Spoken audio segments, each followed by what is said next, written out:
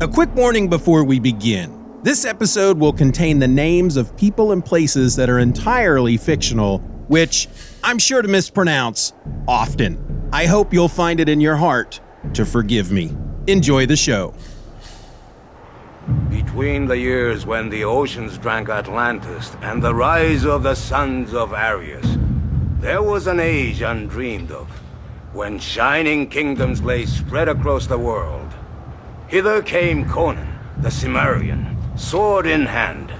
It is I, his chronicler, who knows well his saga. Now let me tell you of the days of high adventure.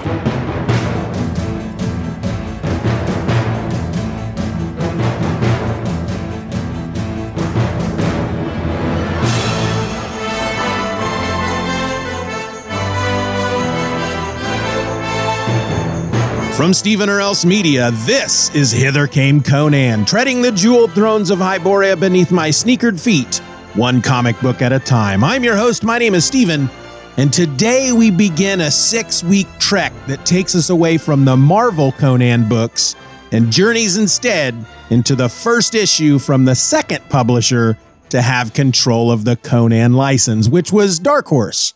Dark Horse gained the Conan license in 2003, and they kicked off their 15-year reign first with a Zero issue. Now, we are here to talk about Conan issue number 1. However, for context, let's review the events of the Zero issue real quick, because for many a new Conan fan at the time, this was their first peek into the Hyborian Age, or at least the Hyborian Age from the Dark Horse point of view.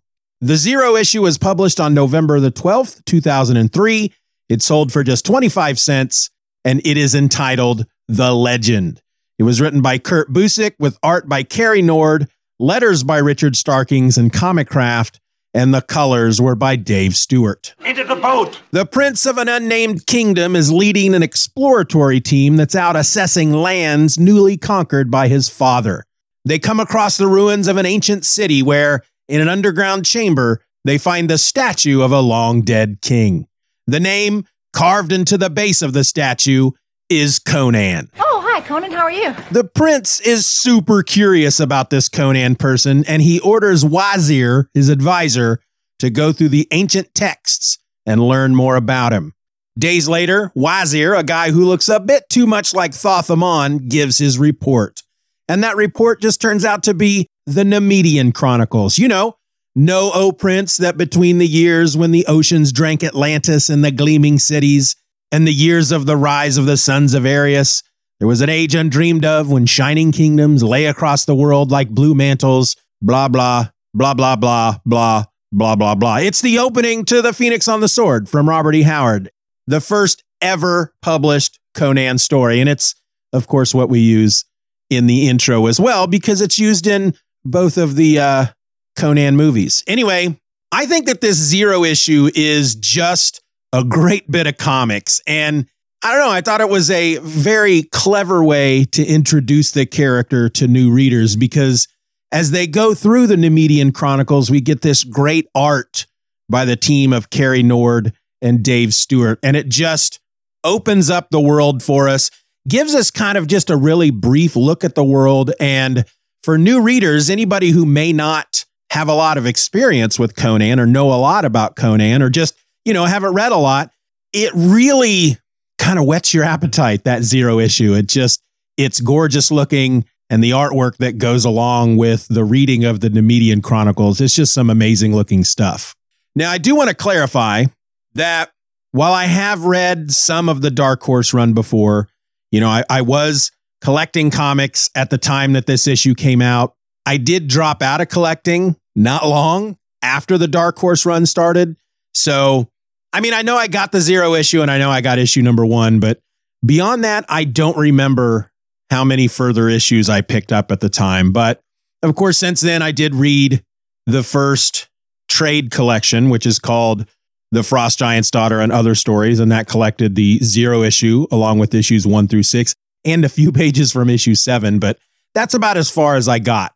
However, with that said, I do own all of the Epic collections that Marvel released after they got the Conan license that second time. And some of those collect most, if not all, of the Dark Horse issues. And I have read the issues that adapted, the Phoenix on the Sword, the Scarlet Citadel, the Tower of the Elephant, the God in the Bull, and Rogues in the House.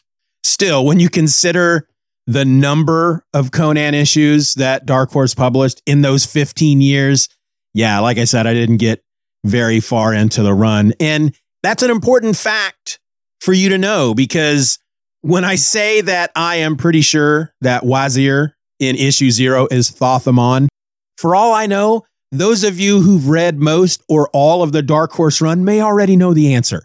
I don't know the answer, so I'm going to talk about it. So there's this moment in the 0 issue when the prince and Wazir first come across the statue of Conan. Well, Wazir's got this look on his face that it's almost like it's angry recognition. Like he sees the statue and he immediately is like, that son of a bitch. He was a thorn in my side for many years. I'm glad he's dead.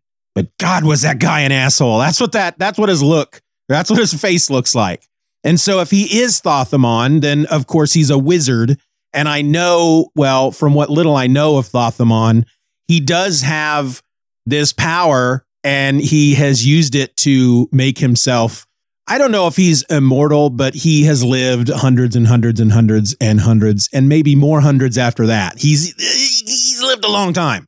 But the look on his face there in that 0 issue is just freaking great. And that's a testament to the artist, Cary Nord. Plus, Wazir doesn't really want to tell the prince Conan's story. He kind of pushes back and he seems really annoyed about it. But, he does because it's the prince after all. But yeah, some of you or all of you may already be aware of the fact that Wazir and Thothamon are the same guy. I don't know. I mean, I have no idea if they even reveal it one way or the other at any point in the Dark Horse run, but I'm pretty positive that that's who it is. Anyway, the 0 issue ends with Wazir still telling the prince Conan's story through the Nemedian Chronicles. And on the final page, he's reading, little is known as yet of the Cimmerian's early days in the dark, forest-locked reaches of his native land. He had some 16 summers when he first ventured beyond its borders into the lands of the Aesir. And that takes us directly into Conan issue number 1. That issue hit the stands on February the 25th, 2004. It sold for $2.99, and it is entitled Out of the Darksome Hills. It was written by Kurt Busiek, with pencils by Cary Nord, inks by Thomas Yates. The letters were by Richard Starkings and Comic Craft, and the colors were by Dave Stewart. Into the tunnel! Outside a burning Asgardian village, an Aesir woman with a crying baby flees for her life from a Vannerman warrior who chases her into the forest. The Vannerman catches her, and before he can rape her or kill her or do both, Conan is there. The Cimmerian, just 16 years old but looking like a full-grown man, you're so big and so well-grown, has been passing through when he heard the screams of the women and children from the village, and swinging by to check it out, caught sight of the fleeing Aesir woman and her pursuer. Well, Conan being Conan, he intervenes. In other words, he uses a big old two-handed longsword to lop the guy's head off with one swing. Damn! With the woman and her baby safe, and with the sounds of screaming still coming from the Aesir village, Conan sets off to investigate. Striding confidently into the burning village, Conan finds a band of Vannermen slaughtering the women, the children, and the old men. The Aesir warriors, it seems, are away. They're off raiding or something, and the red-bearded Vannermen, taking advantage of their absence, have come to kill all who have remained behind. And so, taking all of this in, the Cimmerian calls out, making his presence known to the raiders. Hey, ass butt. The Vannermen turn as one to face Conan, as their leader, Tur, who's wearing a rather silly-looking helmet, orders 3 of the men to slay the young Cimmerian. Ignoring their leader's funny hat, Nice hat! the 3 Vannermen step up to Conan, telling the well-armed youth that they have a blood feud with the Aesir, and that if the Cimmerian sides with the village, then he's gonna die with them as well. I'm gonna kill you with a brick. Conan, disgusted by what he stumbled into, responds to the Vannermen, questioning the idea of a blood feud that means making war on women and children, before he beckons the three warriors forward, telling them that in his land, men settle their quarrels like men. Suddenly, the Cimmerian is among them, swinging his massive sword, and before the Vannermen can react, Conan takes the arm from one of them at the elbow. I'm quite all right, Barbara. I ran it under a cold tap. The fighting escalates as Tyr orders more men to attack the Cimmerian, and for a time, even against such odds, Conan holds his own, cutting down any Northman that dares to stand in his way. Before Conan can kill them all, however, the Vannermen run, alerted by the sound of approaching horses, which can only mean one thing. The Aesir warriors have returned. The woman that Conan saved stands beside him as the blonde Aesir men ride into the village. The men, seeing the carnage all around, assume at first that the Cimmerian is responsible. The woman tries to assure the men, specifically the guy in charge, the Aesir chieftain Njord, that Conan had nothing to do with the attack on the village. But she's interrupted by one of the other warriors, Sjarl, who doesn't trust Conan one bit. Sjarl? Jarl? I don't know. Sjarl climbs down from his horse and confronts the young Cimmerian. He calls Conan boy and demands to know if he's a scout for the Vannermen raiding party or if his people, he calls them Cimmerian filth, are in the pay of the Vannermen. Conan, rage dancing behind his eyes, responds by spitting on the man's foot.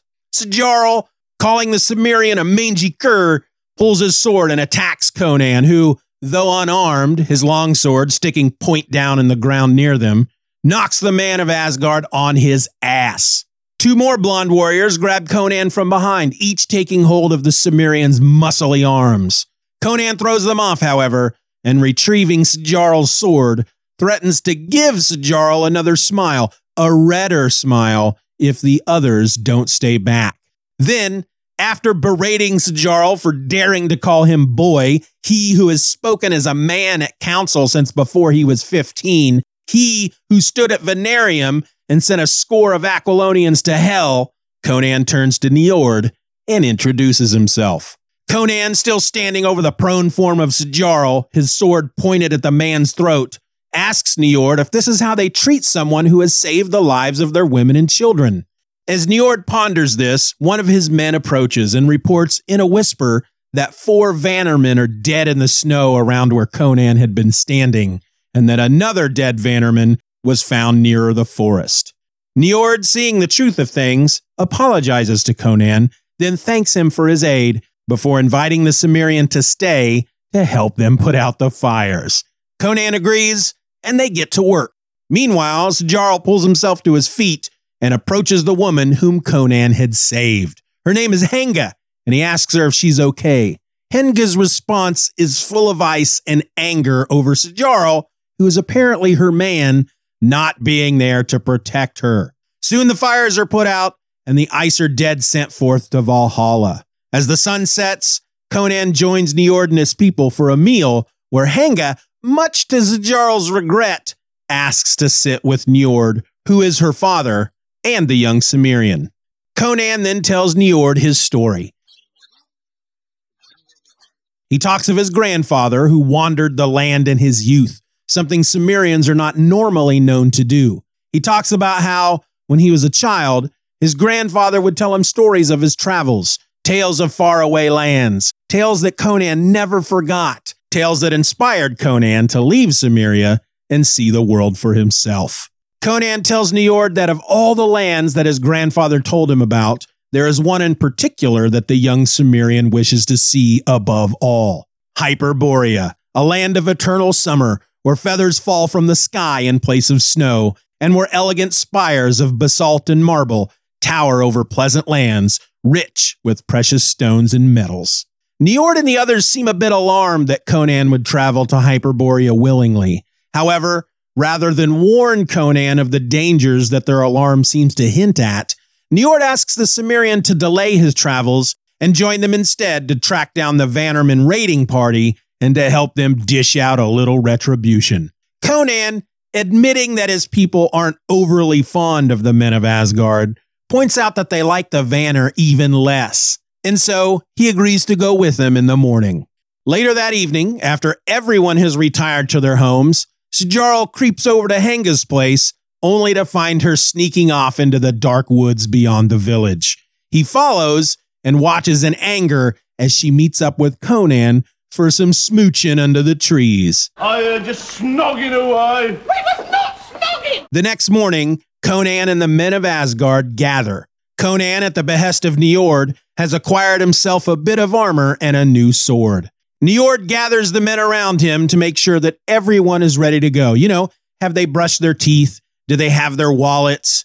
Have they peed? It's going to be a long trip after all. He also announces that Gorm, their best tracker, will lead the way, and Conan asks if he might ride along with Gorm.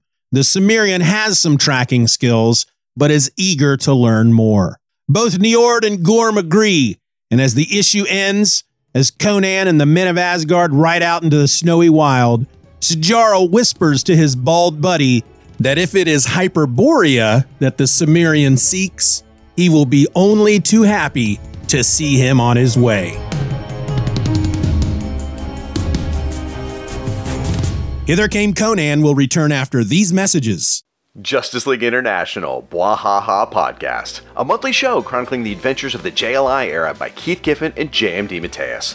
We started with the very first issue, and our coverage goes all the way through breakdowns. We're going issue by issue in release order, tackling 2 comics per episode, both a Justice League America issue and a Justice League Europe issue. Now, along the way, we're also taking time out for special episodes covering the quarterly book, interviews with various comic book creators, discussing the plethora of spin-off series, cartoon appearances, the infamous TV pilot, and more. And when we're all done, we'll wrap up our coverage by looking at the 2003 and 2005 stories formerly known as the Justice League, and I can't believe it's not the Justice League.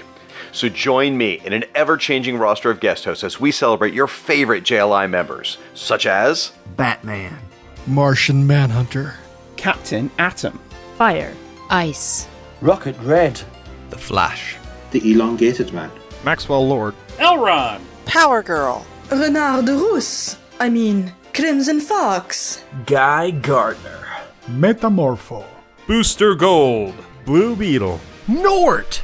Justice League International Bwahaha Podcast, part of the Fire and Water Podcast Network. Want to make something of it? And now back to Hither Came Conan. All right, so this is normally the part of the episode where I would share with you everything I know about the issue, like all the background and the behind the scenes type stuff, but I really don't know anything about the issue, or at least the making of the issue. I looked. Trust me, you know how much I hate research, and I did spend at least tens of minutes trying to hunt down any articles that talked about the making of the issue, but I couldn't find anything. So instead, before I go through the issue and talk about my favorite bits, how about I point out a couple of things in the issue that weren't my favorite bits? You know, get a little bit negative here for a minute or two before I vomit praise all over the book. Wait a minute, man. I don't want to hear anything negative. First up are the narration boxes. Now, if you've been reading Conan comics for a while, and I have for the last 8 months, you get kind of used to the narration boxes. You know, the Marvel comics from the 70s have them. Even the Titan comics that are being published today have them. And they're just the narrator, who is not a character in the books. It's not Conan. It's not someone who travels with Conan.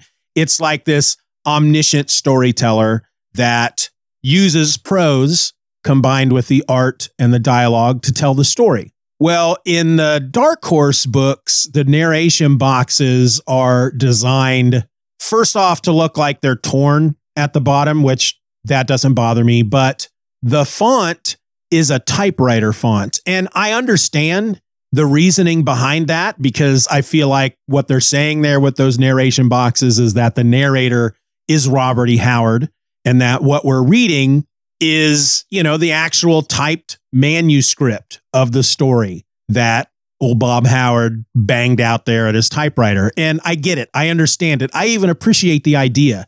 And while I've gotten used to him since the first time I read this issue back in 2004, that first time through, I was immediately taken aback by those boxes. To me, it felt like, why is this modern looking font being used in this fantasy sword and sorcery tale? It was how to describe it? It was like, all right, think of the movie, I think it's called A Knight's Tale with, God, I can't remember, Heath Ledger. It's set during the Renaissance or I don't know. I'm not good with time periods, but it's got freaking Bill Shakespeare in it. But it has modern rock and roll guitar music in the movie as the soundtrack. And again, it's something I got used to and now rather enjoy. But at first I was, again, taken out of the movie because technically it's a period piece and there are modern guitars in it. And that's kind of how I felt about these text boxes. They just didn't fit the aesthetic of the issue in my mind. And again, I've gotten used to them and I completely understand why they are the way they are, but I felt like I would be doing myself a disservice if I didn't mention them. That's not right. The second thing I want to point out is Tyr's helmet. Tyr's the guy, or Tyr, or however you pronounce it, Tir. He's the guy that is in charge of the Vanderman raiding party, and his helmet is just ridiculous looking. And it's all because of the horn. So the helmet itself is pretty basic. It's like a inverted copper bowl that sits atop his head. There's no decoration. There's no carving. There's nothing. It's literally just a inverted. It's like he took a copper bowl and just sat it on his head. But sticking out of the front of it like a frickin' unicorn is this horn. And it's not, it looks like a real horn. It looks like a horn that he has taken off of some kind of animal. But it's kind of a twisty corkscrew type horn. And to me, it looks like it's come off a frickin' narwhal. And maybe it did. Maybe that's what they're trying to tell us here, is that at some point, Tyr slayed a narwhal and stole its horn and stuck it on his helmet. But I'm sorry, it looks ridiculous. He looks super silly. And I don't know if I would consider that a negative thing, but I just find him ridiculous looking. And maybe that's the point. Maybe we're supposed to find him ridiculous looking. I don't know. I'm not prepared to pursue my line of inquiry any further, as I think this is getting too silly. The third thing and last thing that I wanted to point out are the horses, especially how they appear on page 7 of the story. Carrie Nord, who I love, the art in this book is phenomenal. It's wonderful. It's gorgeous. I love it so much. His horses look fine. They look like horses, but there is absolutely no sense of movement to the way he draws horses. So you see them there on page 7. That's supposed to be the scene where the Icer warriors have ridden into the village. And to me, when I look at that panel, the horses to me look like they don't move, like they are wooden, they're fake. And maybe they have little wheels that we can't see sticking out of their hooves. And they just kind of rolled into the scene. That's what they look like to me. And I just found them very strange looking in the context of the scene. But yeah, 3 items that I want to point out there that were not my favorite bits. And really, they're kind of 3 small items, and they do not in any way hinder my enjoyment of the issue. And speaking of my enjoyment of the issue, let's talk about Steven's favorite bits. So we'll start with the cover, as we normally do. The cover artist here was Joseph Michael Linzer, and it's a really nice looking cover. It's got Conan. He's kind of looking up at the camera. The camera's kind of mounted above him. And so we're looking down at Conan. He has a sword in his hand. He's standing in the snow. There are at least 3 fallen men around him, dead, and there is blood splashed all over the snow. It's a very nice looking cover. However, having said that, the one thing I always got from this cover is, for some reason, and it's probably just me, if I was handed this cover with no text on it at all, no context, I wasn't told who this was, I don't know that I would immediately know that it's Conan. I wouldn't just look at this and go, oh, that must be from a new Conan book. There's just something about the way Joseph Michael Linzer, because he does the covers for, I think, at least these first 6 issues.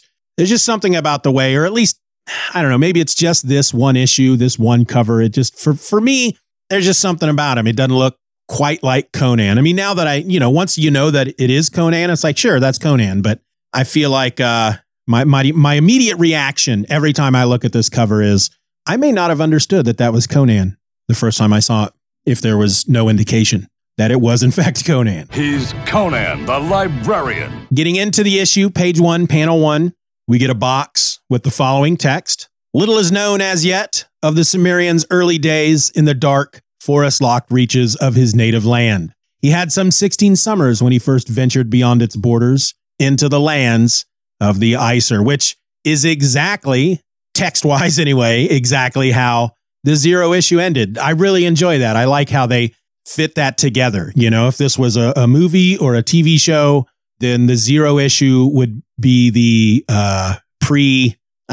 obviously the opening, which would then, as that bit of text was being read aloud, it would transition to the past because Wazir is reading this text from, I guess, the future. It's hard to talk about past and future when you're talking about a world that is a fantasy world, but is also supposed to be part of our past. Anyway, I really enjoyed that. I thought that was a pretty neat transition. Hither Came Conan will return after these messages. And now back to Hither Came Conan. Conan himself in this issue, I really like this Conan. This is a Conan I can get behind because, he's just this guy. He's out there. He's traveling the world. He just happens to be walking by and he hears these screams and sees a woman who is about to be attacked by a man. And so Conan, he comes to her rescue. He can't just stand idly by and watch this woman get hurt.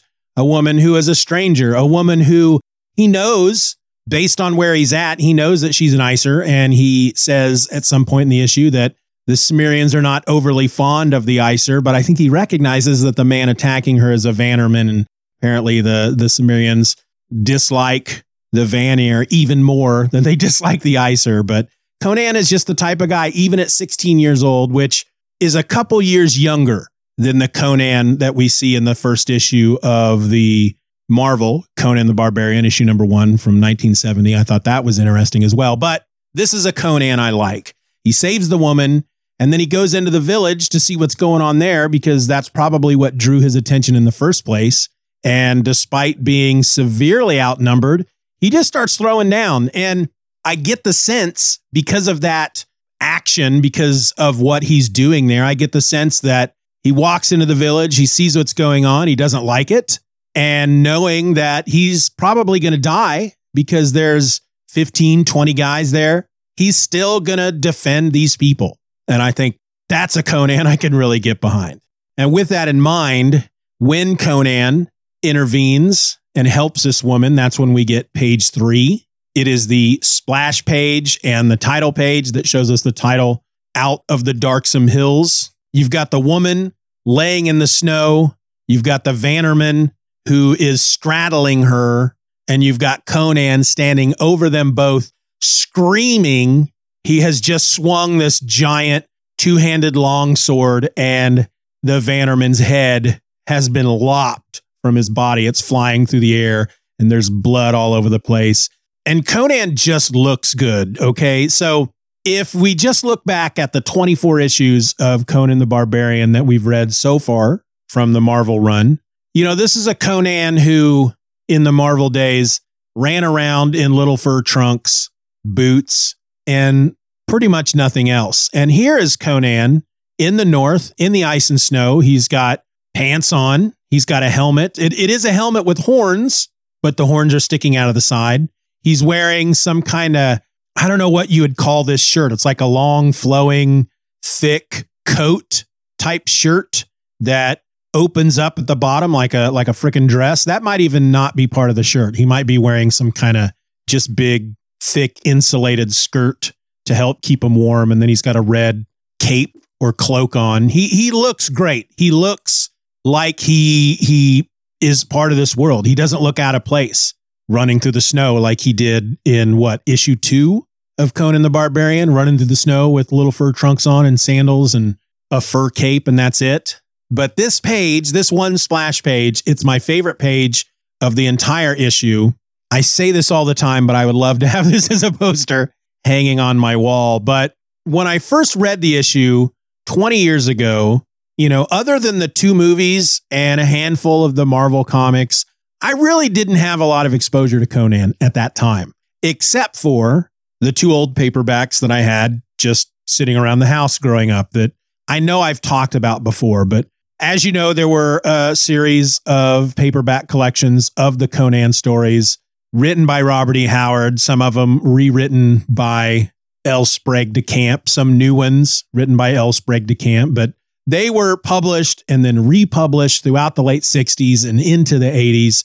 And 2 of those were in my house. And though I don't ever recall reading them, I will never forget their Frank Frazetta covers. One of them is a paperback that was just titled Conan. It was the first of the 12-volume set. And in the book, it had the Tower of the Elephant, the God in the Bowl, Rogues in the House, and others. And the cover painting, which is titled Man Ape, depicts a scene from Rogues in the House.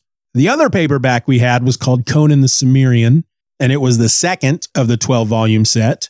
And it had Frost Giant's Daughter, Queen of the Black Coast, and other such stories. And the cover painting for that paperback is called Snow Giants. And it depicts a scene from the Frost Giant's Daughter where Conan is facing the 2 frost giants. And it's that painting that my mind immediately goes to when I look at page number 3. And I don't know, Cary Nord just has this way of evoking Frank Frazetta with his art, especially when combined with the inks of Thomas Yates and the colors of Dave Stewart. And while you feel Frazetta when you're looking at it, the art here in this issue really is its own thing. And yeah, it's freaking gorgeous, and it's something to behold. Conan facing off against the men of Asgard is a pretty awesome scene as well, especially when the first 3 of them step up to him and he immediately, still wielding that 2-handed longsword, cuts off one of the men's arms. 'Tis but a scratch. A scratch? Your arm's off. No, it isn't. Well, what's that then? I've heard worse. You liar! Come on, you pansy! And then more men attack him, and it's just a great couple of pages. A lot of blood. It's very violent. It's just gorgeous looking art as Conan is just hacking into these men, and blood is just spraying and body parts are flying. It's not that terrible. No, I meant terribly violent. Oh, yeah. Again, it's a gorgeous looking issue. And for me, when I look at Cary Nord's Conan compared to Joseph Michael Linzer's Conan, to me, there's no question. When I look at this guy in the comic book, if you showed me some of these pages and didn't tell me, there was no text, didn't tell me who it was, I feel like there would be no question in my mind, oh, that's Conan. Whereas the cover, again, I didn't feel that. I love the way Conan responds to Sjarl, or however you pronounce his name, when Sjarl, who's obviously a bit of a dick, kind of climbs down from his horse and he gets all in Conan's face, and Conan just spits on his foot. I love that because to me, it reminds me of a scene in the Scarlet Citadel where Conan has been taken captive. He's a king at this point. He's the king of Aquilonia. He's been taken captive by these leaders from other nations who want to put someone else on the throne of Aquilonia and then basically run the country themselves using their puppet king and whatnot. But they have Conan as their captive. They have him brought in so that they can sneer down at him and offer him basically, hey, we'll give you money if you just sign over your kingdom to us. And he ends up just spitting on one of them in response. And I don't know if Busiek used that as inspiration for this scene, but it wouldn't surprise me. The bit in here where Conan is talking about Hyperborea, I like that. The art is just, again, great. It makes me want to go see Hyperborea, but there's something, these men of Asgard are very, you want to go to Hyperborea? That's crazy. But yet they don't tell him why he shouldn't. That, I don't know, maybe I should have included this in the other segment, but to me, that's kind of one of those bits of writing that I've always found confusing why a writer would do that. I feel like that if this was, I don't know, I feel like Niord would say something to Conan at that time. Not, I'll tell you about Hyperborea later. We'll save that for later. I'm not going to warn you about it now because, I want you to go with this. I'll save it for later, which just seems dumb. It just seems like a dumb thing to do. And of course it does tie into something that we're going to see later in the issue or in the series in these 6 issues, especially when you consider what Jarl tells his buddy at the end of the issue about, Conan wants to go see Hyperborea. I'll make sure he gets there. So there's obviously something about Hyperborea that is not good. We don't want Conan to go to Hyperborea, but despite the fact that everybody here in this village knows you don't want to go to Hyperborea, they just don't tell him. And I found that kind of weird. Conan, a little later in the issue, when he has on his new armor, he's still wearing the same clothes, but he's got like this shirt of, I don't know what you'd call it. It's not plate mail. It's not chain mail. It's more like chain mail than plate mail, but instead of links or rings, they're small metal plates, kind of like dragon scale, except it's metal. And then he's got a new sword. Not sure why he didn't keep the two-handed long sword. That's kind of a weird story point as well. When the Aesir ride into the village, you can see Conan standing there and you see his two-handed longsword and it's stuck in the ground in front of him. And then we never see it again. And I'm not sure why. I mean, it's nice for Conan to have a shorter sword, something he can swing around with just one hand. But at the same time, I don't know. I think I would strap that big longsword onto my back as well.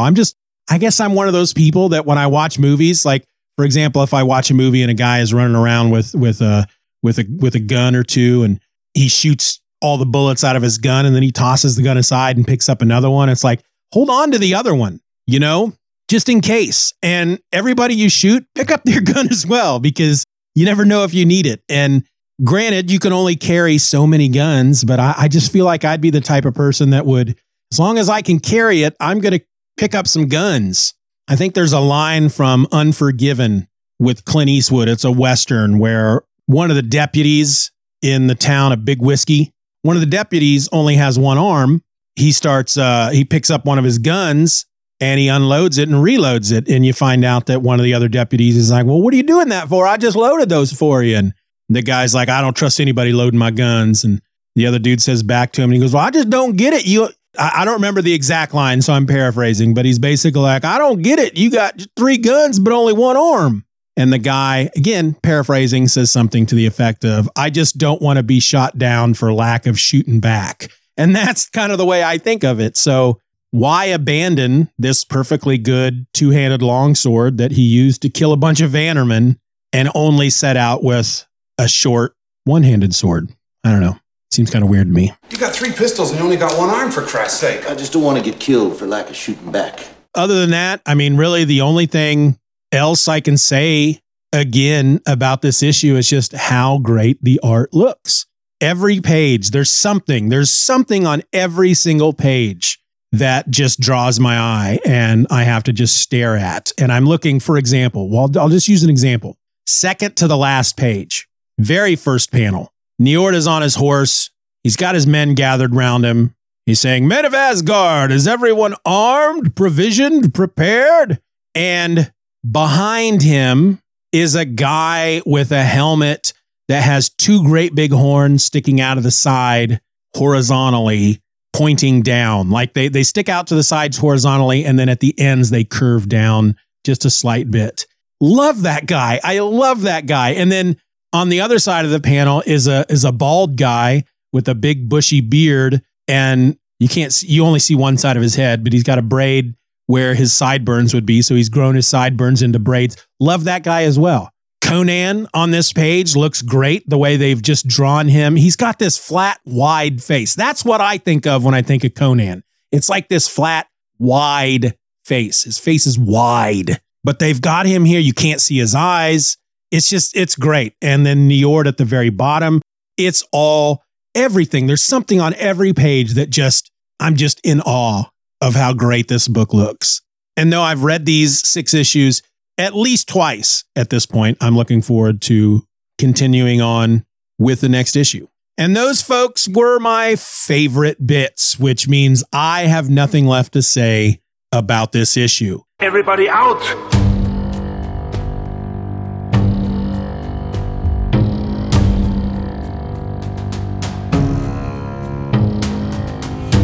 Next week, we continue with the Dark Horse run with Conan number 2 from March of 2004, and that is the Frost Giant's daughter. So yeah, I guess I'm going to talk about the Frost Giant's daughter. Again, not sure what else I have to say about that story, but we'll see.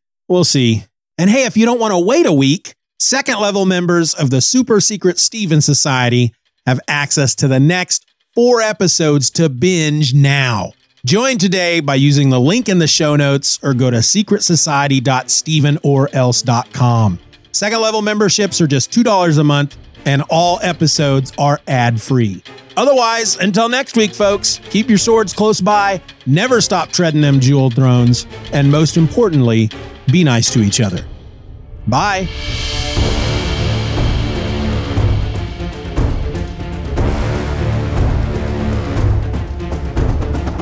I want to thank you for listening to this episode of Hither Came Conan. Questions and comments can be directed to feedback@hithercameconan.com or come join us on social media. Just look for @Conan Podcast on Twitter and Blue Sky and @HitherCameConan on Instagram, Threads, and Facebook. If you enjoyed today's episode, please rate the show over at Apple Podcasts or wherever you're listening. Donations to the show can be made at donate.hithercameconan.com or become a member of the super secret Steven Society and get episodes early and ad-free. Join now using the link in the show notes or go to secretsociety.hithercameconan.com. Memberships start at just $1 a month.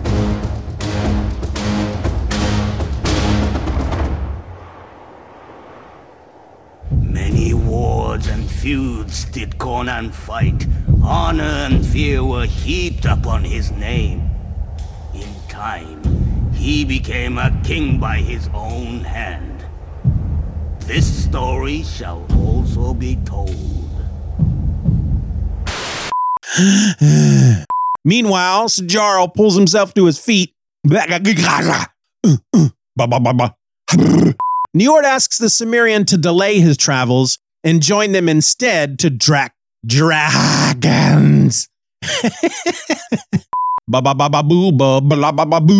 And join them instead to track down the Vannerman Raider. Not having a really good time with that one. And now that I've said that aloud this time, I don't know if I said that correctly when I first introduced this issue. So I'm going to go back and I'm going to do that real quick, just in case I have to plug this in later. This issue hit the stands on February 25th, 2004. It sold for just $2.99, and it is entitled Out of the Darksome Hills. Of course, I'll probably find when I'm editing that I said it correctly in the first place. And then if that's the case, this is going to be a blooper. I don't know why I said it like that. Anyway, page 3. Boop-a-da-bee-bob, I got that do-do-do, got the episode done, so happy I'm done. Of course, I still gotta edit the sucker, I gotta edit it, but I'm happy for you that you get to listen to the episode. I apologize. I have no idea what's wrong with me. Just don't think I can move through life knowing that a guy named Steven did this to me. How could you let this happen, Steven? Enough talk.